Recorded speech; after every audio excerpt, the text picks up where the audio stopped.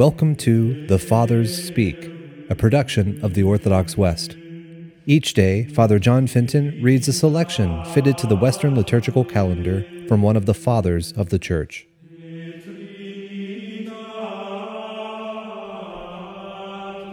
From a sermon by our Father among the Saints, Augustine.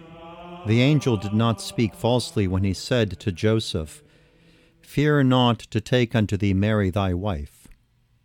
She is called wife because of the mutual confidence established between them at the time of her espousal, although he had not known her carnally, nor was he ever to do so.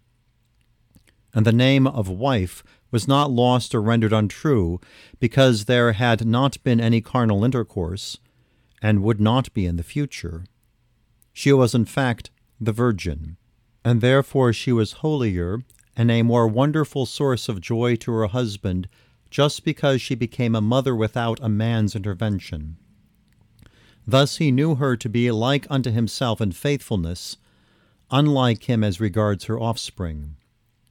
On account of his faithful union, both of them merited the name of Christ's parents. And not only is Mary called his mother, but Joseph also is called his father, as being the husband of his mother, not according to the flesh, but according to the Spirit. But even though he was a father only in spirit, whilst she was mother according to the flesh, yet they both were parents of his humility, not of his glory, of his infirmity, not of his divinity. For the gospel doth not lie when it saith, "And Joseph and his mother marveled at those things which were spoken of him." And in another place, his parents went to Jerusalem every year. And a little further on, "And his mother said unto him, Son, why hast thou thus dealt with us? Behold, thy father and I have sought thee sorrowing." But to show that apart from them he had a father who begat him without a mother, he answered them, "How is it that ye sought me? Wist ye not that I must be about my father's business?" And lest any one might think that by these words he denied his parents, the evangelist immediately added, "And they understood the saying which he spake unto them, and he went down with them and came to Nazareth, and was subject unto them." To whom was he subject but to his parents? And who was thus subject but Jesus Christ, who, being in the form of God, thought it not robbery to be equal to God?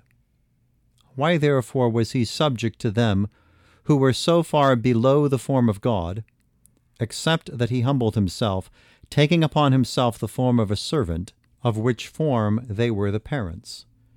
But truly neither of them would have attained unto parenthood of this form of a servant, except that they had become respectively husband and wife, albeit without any carnal intercourse. And hence, when the ancestors of Christ are recounted in direct line of succession, the genealogy was fittingly traced down to Joseph. Otherwise it would have been a slur upon the male sex, which is wont to be accorded the greater dignity.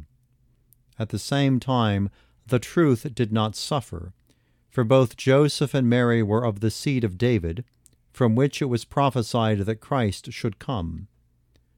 Note how thus all the good things of marriage are found in these parents of Christ: offspring, fidelity, the marriage bond. The offspring, we know, was the Lord Jesus himself. Their fidelity is proved because there was no adultery. The marriage bond, because there was no divorce.